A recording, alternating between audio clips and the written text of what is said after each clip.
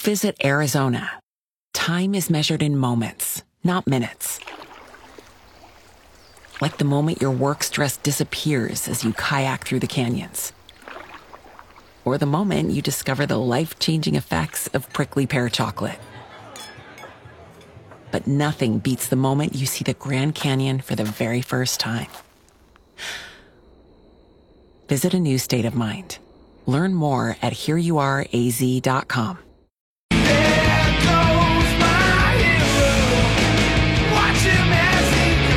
There's been an outpouring of support for people in Ukraine. A group of children in Lake Oswego have stepped up to help kids their own age who are suffering because of Russia's invasion. Rebecca Johansson O'Laughlin teaches fifth grade at Lake Grove Elementary School and tells me one of her students, Neil Mundani, came up with the idea of holding a fundraiser to help kids in Ukraine. Then the entire class got involved. Neil was kind of like the brainchild. Like, he was the one who was like, we need to do something about this. And then the other boys all kind of rallied around him. And the next day, I was like, we're going to do an art project. And we did like these watercolor flags. And then the kids kind of chose words of inspiration, like pride or stand strong was one. They like did it and they wrote them. And we did that as a class for Neil to sell. And then we made bracelets in class. So the whole class had a chance to we got some just blue and yellow, I think they're called like pony beads, and they like made the bracelets. And then mostly the boys, their families got together. I know like Miles' dad made bread, and like a bunch of kids like made brownies. And then that day they brought them to the park by our school,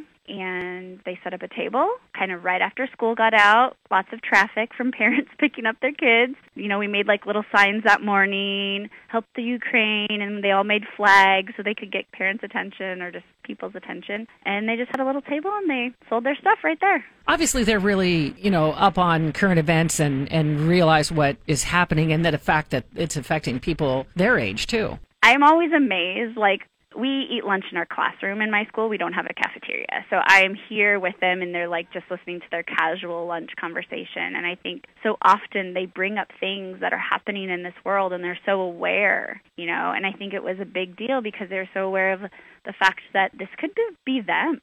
There are 10 and 11-year-old children that are just displaced and had to leave behind their homes and sometimes their pets and like their grandparents if they couldn't travel. I mean, it was just very impactful to them, and I think they could really feel that and just wanted to do something to help. Awesome. And I would imagine it makes you and, school administrators and other teachers pretty proud.